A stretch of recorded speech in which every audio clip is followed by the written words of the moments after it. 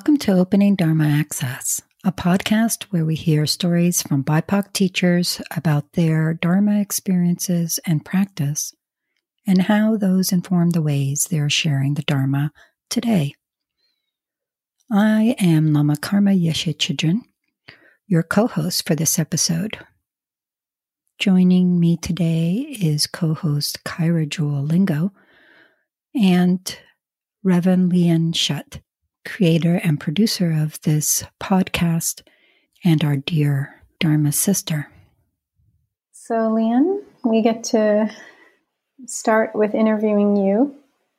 And our first question is, how do you identify yourself racially, ethnically, and any specific identities within the overarching Black, Indigenous, people of color term? Thank you for the question. It's a complex and layered question and ever evolving. I was born a Buddhist in Vietnam, and I then was adopted by Caucasian when I was 8 years old with my sister. And so I identify as Vietnamese American ethnically. Politically, socially, I identify as Asian American. Certainly, in terms of Vietnamese American, an immigrant and diaspora, and I identify as cisgender female, also as she and her, though I sometimes wonder whether I should put a they in there, because I'm definitely gender non-conforming and have always been, and we didn't have that framing back in the 80s. So it's a exploration there. I think that's what I would say about racially and ethnically right now. Thank you. Liên, I'm curious about the practice settings that you encountered as a Dharma practitioner and student, and what you found supportive or not supportive in those. Mm-hmm.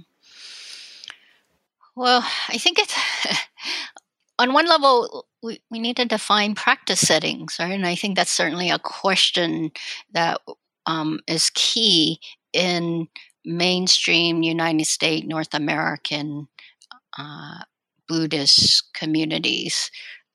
In terms of predominantly white convert settings, which is the bulk of my practice, and that has a lot to do with the fact that I lost my language of origin, Vietnamese, even though I tried, and there were a lot of issues about lack of support, certainly. And so in terms of Buddhist practice, I have memories of my mother going to the temple, offering incense. So to me, like chanting and incense has a very visceral, and also bowing. I remember like one of the POC meditation retreats I went to at a mostly predominantly white convert insight place. It was a BIPOC one, but an Asian teacher explained bowing, and they did it doing walking, because in this lineage, they didn't really bow. It's like optional. And sometimes people bow when they enter the meditation hall and bow and they left, but it was not part of the way that the practice was talked about. And so for many people raised in the United States, as my experience of it, bowing is a really difficult thing. Right. And actually in the bigger community too. And so, whereas bowing is very natural to me, and which doesn't mean, I knew how to do proper prostrations or whatever, but in terms of just the bowing itself. And so one way that also plays out is when I first started teaching at a mostly convert practice place. It's called Meditation Center, not a temple per se. Well, it was very predominantly people of color and very social justice oriented. I was talked to about how people felt I made them bow when I got up at the beginning of every talk. When I came, which is the way I was taught, I would do 3 full prostration to the altar. Then I would turn around and bow to the assembly, to the group. And it came back that I needed to explain myself more, and that in my doing, people felt like they were made to bow. And which is interesting because when I taught daylongs, I would start with that, and I bow when I hit the bell. I bow to the seat. I bow away whenever I go to sit down, which is part of the Soto Zen tradition I learned.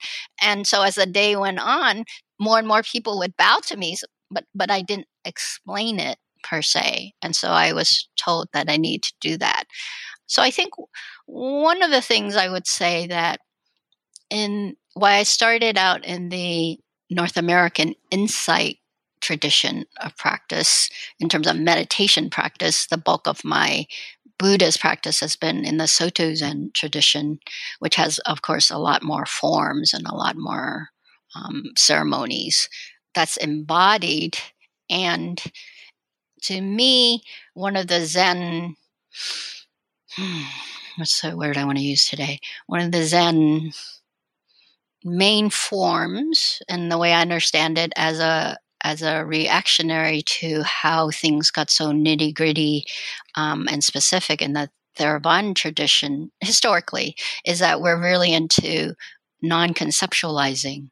And I think there can be a misapplying of that, as in the sense of not giving instruction about how to do forms and how to negotiate the container of practice. For instance, when I first went to the Soto Zen monastery that I practiced in, as a summer student, which meant you were intending to stay for the summer and then into the winter. And it was a place in which when you work the 5.5 months of summer, then you got credit for the 6 months of monastic practice, 2 rain retreats or angos of 3 months each.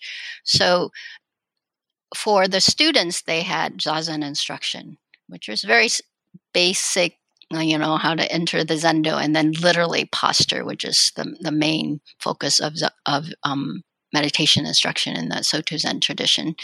And then we had a meeting of the summer students, and one of the students, who is also a person of color, said, "Are we going to get more instruction on morning service, which is chanting and bowing, right? A lot of forms and watching the priest go up and do things and coming back, getting up, sitting down, sitting a certain way, this way, and different kinds of bows and different ceremonies."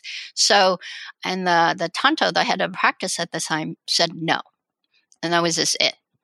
And when we asked him afterward, he said, "Oh, because when you don't know, then you look around more and you learn by looking around." And, and we're not into conceptualizing. You just learn by doing, and it sounds great. And as I've gone along in my Zen practice, I really have understood and embraced that more. The not knowing mind and the engaging is the realization, as Eihei Dogen, the founder of Soto Zen, would say. Great idea. And to me, for BIPOCs, for people of color, the consequences in our life experience of not knowing is huge, right? Punishment, not getting services. So it's a good concept. It's a great practice concept. And in this is part for me of how we make practice accessible. And that's why I have taken on the intention of really making practice accessible by including more instructions. And by that, and not always directly, but just kind of talking about it and then leaving it as an option to be asked to share that. For instance, in my meditation group, while some of the students have taken the precepts and, we're the rakusu, and part of our practice is every morning we do the rope chant, right? I didn't instill that until I had kind of a critical mass of students. And then they were like, "Oh, we don't like to go to that temple where it's predominantly white. So can we do the rope chant here?" And so now it's part of our form. Same thing with bound to the cushion in a way. It's not a must. It's an option. So would you say that those practice experiences informed how you're teaching the students now very directly? Yeah, most certainly. For instance, the one thing I realize is, the saying, the finger pointing at the moon in Zen. To me, of course, the moon is the enlightenment, and the finger is just pointing us towards that. To me, practice, we need to kind of draw the dots. Can't just point. And I don't mean that in any way derogatory. It just means in much more. You have to really kind of trace the whole thing. In part, I don't think it's just about, being people of color or not. It's more that there's a kind of presumption of that shared information in dominant society that I don't think that is always accessible to people. Also, that again, entering spaces that are different has different resonance for each of us. And of course, the irony in my main practice containers, as I was practicing, is Soto Zen, which came from Japan, now embodied by mostly predominantly white men in particular, or just certainly white people, taking that on. And so there's both Japanese cultural forms and temple forms and white dominant form that is, in a sense, kind of a thing in itself and is foreign, period. And so for people of color coming in, it's actually that much more of a disconnect. Does that make sense? There are many layers of differences. And so essentially showing that more, describing that more. So on one level, that feedback I got to share more was a disconnect on one level, and then at the time, good information to receive and to help me really clarify what a practice container is. And so I think that's why a lot of the way I teach is that I formulate these containers for people to engage with, like monthly programs, like telling people what practice discussions are. And that's something that you can come and talk to a teacher about your practice. I didn't know that when I first started, and except in retreats. And so also this sense then of a relationship between a teacher and a student, I think in a lot of dominant culture, Buddhism or practice of the Dharma, or sometimes just meditation, it's very much more consumer based. You come for a service, and to a Dharma talk or to a class, and you want information, and people get upset if they don't get certain kind of information. It's also been framed a lot as result oriented, as opposed to interaction, and in the interaction, you realize, right? Again, as Dogen, practice realization. Yeah. Yes, thank you for sharing all this. It reminds me of what my teacher Tai would say if a reporter wanted to do an article on or interview him. He would say, "You have to come and practice here for a week, and then I'll give you an interview."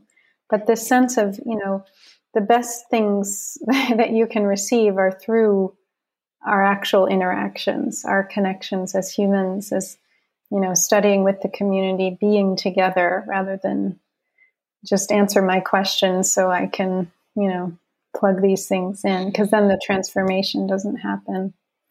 Well, you've kind of spoke to this some, but given what you've been sharing about, the different settings that were supportive or not, and how your life as a BIPOC person has informed your teaching. How do you work with students of color? How do you, craft these different spaces that you were starting to talk about, given what wasn't supportive for you, what you would have needed more of? How are you transmitting this in new ways to your students, especially students of color? I think first is that I have more clarity. I have a sense of that we need to create a container to be able to hold the symptoms of oppression. I think what is not addressed a lot in mainstream white convert Buddhist settings is that there is a sense that there is a norm and that everyone should fit into the norm, as opposed to allowing for differences. And so, like, I've always given meditation instruction and all the postures and variations on that, even talk about, certainly there's benefit to holding still, but the stillness is not a immobile kind of stillness. It's much more a centering kind of stillness. Talking to people about how to anchor themselves much more literally. Like one of the meditations I have taken to doing is a safety, much more focus on safety. So beginning by looking around and these days, as we're on Zoom a lot, and with the pandemic, I also started to give more instructions in meditation, which is not a Soto Zen thing. So giving much more instruction and guided meditation. So in this one, you look around your own home and locate the colors, the objects, a few things. And then when you go to do the internal, you also scan your internal home or environment to find out what feels safe here, what feels accessible here as a starting point. Because and also, of course, saying if like closing your eyes, even, which is a way that's taught often, gives you more of a sense of disconnect and disassociation, then certainly open your eyes. And it's totally okay to keep your eyes open. So variations like that, I think so. Allowing for more difference of the meditative postures.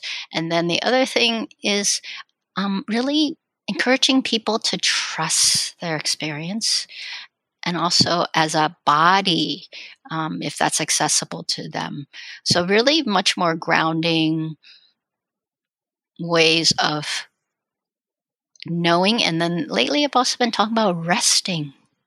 And finally, when instead of this like, okay, I got this, what's the next thing I need to get to? What's the next thing? So just relaxing and resting and trusting yourself and your experience, certainly building the capacity to do that and then trusting in that. And then that as a sense of agency. And just being more inclusive about my examples and my quotes. I mean, that makes all the difference. It's little things, but certainly. And then speaking from my own life experience, it's interesting. One time I was where I am mostly trained in a predominantly white convert center, and I was giving Dharma talks pretty regularly, and a white man came to me and said, "Why do you always talk about yourself?" And I said, one, I'm not quite sure. I always talk about myself. And if I'm using an example, I'm usually trying to say something I did wrong. And this is what I learned from it dharmically, or it's a dharma example, right? And then really, don't we all speak from our own location? And I think that's the thing where there's an assumption. And then when I went back to check, most of the other teachers' talks, they talked about themselves all the time, but they were mostly white men. And how come, they don't get those questions? Mm-hmm. And at the same time from students, I know what they respond to is, oh, there's mirroring here. There's, a sense that my life is being reflected. Yeah. Mm-hmm. Yeah. That's so important, I think, especially for students that, share our identity, whether it's as a BIPOC or Asian American, that's exactly what they wouldn't get from another teacher, is what it's like for you to be in this stream of practice, and experiencing it through your body, through your consciousness. And so I know that has been really important for me to, as a student, to see people who have had my experience, and how does the practice look in their lives. So yeah. Yeshe, do you want to say anything in closing? Actually, I'd love to ask similar question to what you just said, because I was really struck by your being asked to share about bowing. And I had a very similar question to what you just said. Do you feel that it had to do with the bowing per se, or was it something about your appearance and you are obviously an Asian American person. Would it be different if it was a white man, for example, who was bowing? I'm not sure I'm not 100% sure because one, I had done at that time, I had done many workshops and taught at several of the meditation groups that were queer or people of color, and the day-longs were either open to everyone or to queers or to people of color. And then I got the feedback, though, now that I think about it, I will say it was from the queer community. While they spoke for the whole center, because the person who talked with me, who was also a white queer person who represented the center more, was on the organizing committee.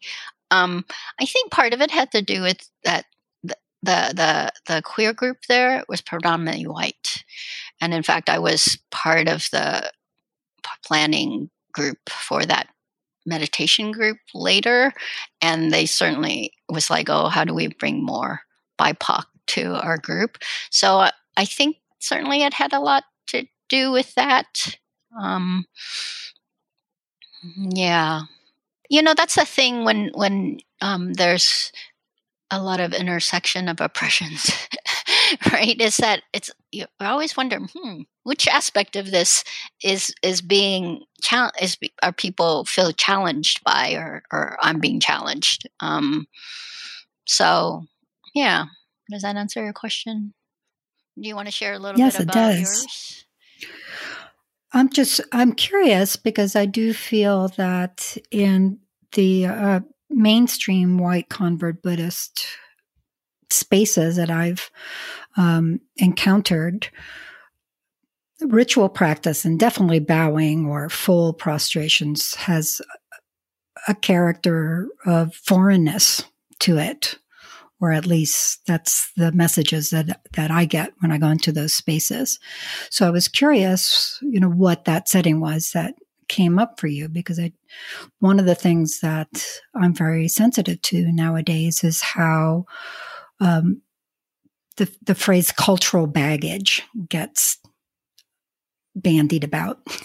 So in some spaces, bowing would be cultural baggage.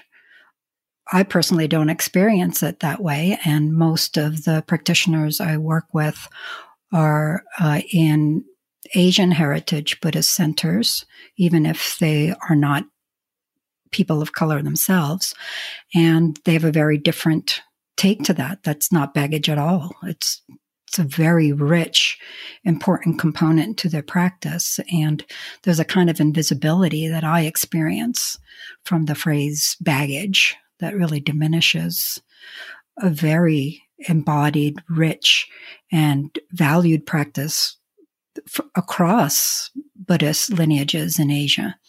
So I was very interested to hear how that worked for you. Yeah, it was a meditation center that's actually very social justice oriented. And I will say, having been with that center for over 10 years now, I think we're going on 14 years, that it started out, it was called the meditation space, and now it's called the temple, that space. So I think I think that's part of what the larger United States, and maybe I don't want to say larger, the mainstream dominant known Buddhism in the United States, in the California area, I'll just say that too, Bay Area, San Francisco Bay Area, is that, because if you talk about going to an Asian temple, it's always bowing and incense, or that's been my experience, right? And so it's just part of it. And in fact, you don't question that when you enter. And then, of course, I'm speaking from an Asian Buddhist standpoint, so I've never questioned it. So I'll own that location, right? And so I think there's something to it, and I think, in a way, we're all trying to figure it out and try to be respectful of each other and learn from our mistakes, and seeing where we were unaware and we become more aware, and then how do we become more inclusive. And I think this is also why it's really useful, because there's also that thing, where we think, oh, we're all BIPOCs, so we're all going to get along, or we're all Buddhists and we're going to get along, or we're all social justice people, so we're going to get along, and to remember that there are a lot of differences here, and how do we share that, and how do we keep opening up to each other, which in a way is also just practice, right? How do we keep opening up to where we weren't conscious, where we were unaware, and then how do we let that in to inform us and transform us, and then keep on enacting that. Yeah, so thank you. It's beautiful, Liên. Thank you. Thank you. Thank you. Thank you, Liên. This has been Lama Karma Yeshe Chidran and Kara Jewel Lingo for Opening Dharma Access with Reverend Liên Shutt, sharing their Dharma experience as a BIPOC teacher. Join us in coming months for discussions with more teachers. Look for new episodes on the first of every month. In between episodes, we'll also share a meditation, mindfulness practice, chant, or other form of practice from our guests with you. Come back to check that out and to keep on listening to our BIPOC teachers. Be sure to subscribe for notifications and to rate and review the podcast to help us spread the word. Check the episode notes for resources and email us at suddenleap.a2z@gmail.com with any questions. Let's open Dharma access to all beings.